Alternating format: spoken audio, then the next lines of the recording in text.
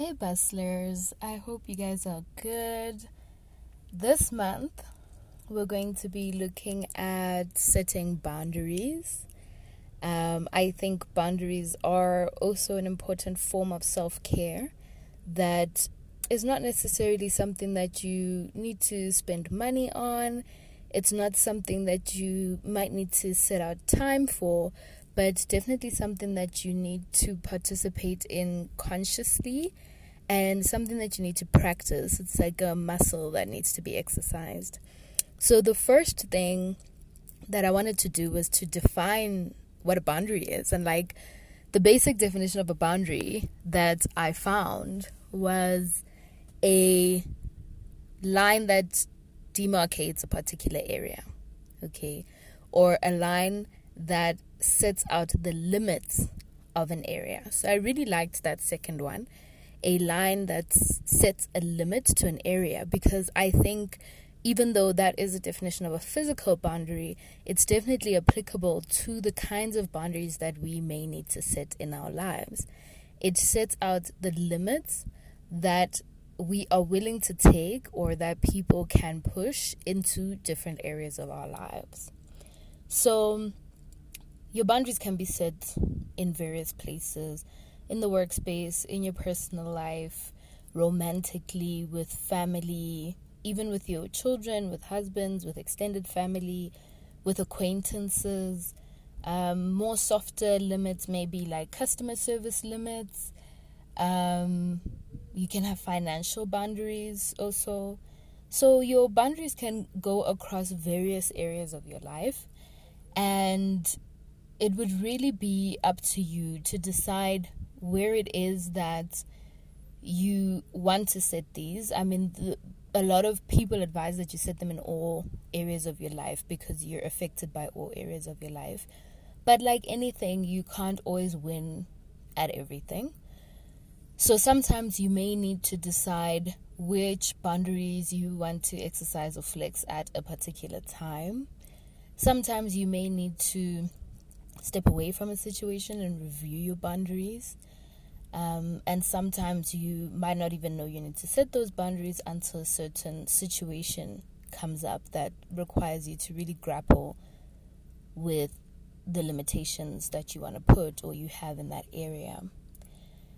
So some examples of where you can put boundaries, I did say a few of them, but the one that I also want to emphasize is in relationships, because on relationships as well, because I've always thought of it like, okay, my relationship with my friend, these are my boundaries. My relationship with my family, these are my boundaries. But over the past year, I've actually realized that a boundary on relationships or in relationships can also include the limitation of who you allow in that area. And that, I think, was one of the trickier things that I had to work through last year. I did cut off a lot of people. I don't like the term cut off, because cut off means like I've excluded you, I don't want you in my life. That's not really what I did. In terms of the relationships that I've distanced myself from, let me say that, I decided to exclude these people from having an active role in my life. So if they contact me, I reply back. There's no issue with that. But definitely what I have decided is that I'm not going to actively inform them of what's happening in my life, because what I found was that it was starting to get detrimental to my mental health. It was also not really serving any purpose in my life. Like, with or without them, my life was like the same. And in fact, with them, sometimes there was a bit more strain than necessary, So I did make that decision. And one of the steps that I took to set this boundary, but not cut them off, and this is what I'm saying, I didn't cut them off. What I did was that I just removed them from my social media lists. This was WhatsApp and Facebook, because I don't guys know other social media. and then made it their prerogative that if they reach out, I'll reply, you know.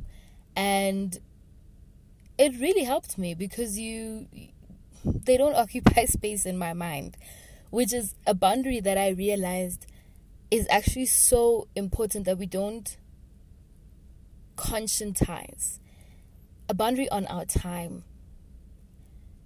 What do we spend our time on? What do we allow people to make us spend our time on? What are we not willing to spend our time on? And this includes thinking, because if something is occupying your mind, you're unable to fully be present for other things. So boundaries on time, very, very important. And this could apply in the workplace, in romantic relationships, friendships, etc. So one boundary that you might have, if somebody's 20 minutes late for something and they haven't said anything, you're going to leave. Or if somebody doesn't confirm something when you've sent a confirmation, then you're going to assume that it's cancelled and then send them a cancellation message. Those are the kinds of boundaries that you can set on your time. Then you can also have financial boundaries. So this could be things like, I will not assist my family member with more than 300 Rand a month. Or I'm only going to avail this financial support for this family member for 7 months. Or I am no longer going to make use of a credit card because it causes additional stress to me when the credit card has to be paid off. Or as a family, we need to separate accounts, and each account will be for a particular purpose, because to have this one account that I'm managing is too much stress for me, or it causes more burden on me because I have to follow up with everybody else who contributes or whatever to this fund. So that boundary can also apply to like a stokvel or business partners, etc. So these are some examples of boundaries that can be set. And you'll see that most of the examples that I've given, I've tried to look at optimizing my mental health. I've looked at optimizing my livelihood. I've looked at optimizing how I then spend or exert any energy. And that's also part of self-care. So previously in our conversations about self-care, I've always spoken about recharging.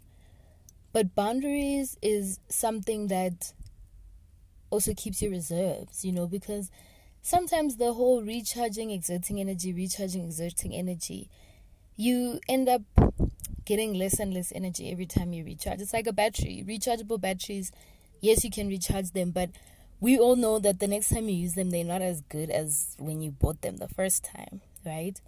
So setting boundaries is a way to keep your reserves and to make sure that you're not always getting to a point of exhaustion or getting to a point where you need to fully recharge before you can do anything, or getting to a point where you're sick, because some of us manifest our exhaustion physically because emotionally we can't express, or however your body manifests stress. But it's important to understand that, in fact, boundaries, exercising your boundaries and letting people know what your boundaries are, feeling comfortable with your boundaries, should actually be a first step to self-care. Then obviously, because life is life, we do still need to recharge. And so all the other things that we've spoken about thus far should come as a result of the natural exertion of energy that you've had. One thing that also needs to be flexed with this boundary thing is to not feel guilty about boundaries. Society will have you all up in your head about being selfish and how toxic this cancel culture is. And even though, yes, cancel culture can be toxic, conversation for another day, but how toxic cancel culture is, or how ruthless you are, or they can label you with all these different colorful names that people call you. But you need to exercise the ability to not feel guilty for setting boundaries. And one of the best ways to do that is understanding why you set the boundary and what the consequences of not having that boundary may be. So yeah, let me know, what are some of the boundaries you have? What are some of the boundaries you struggle with? And let's chat.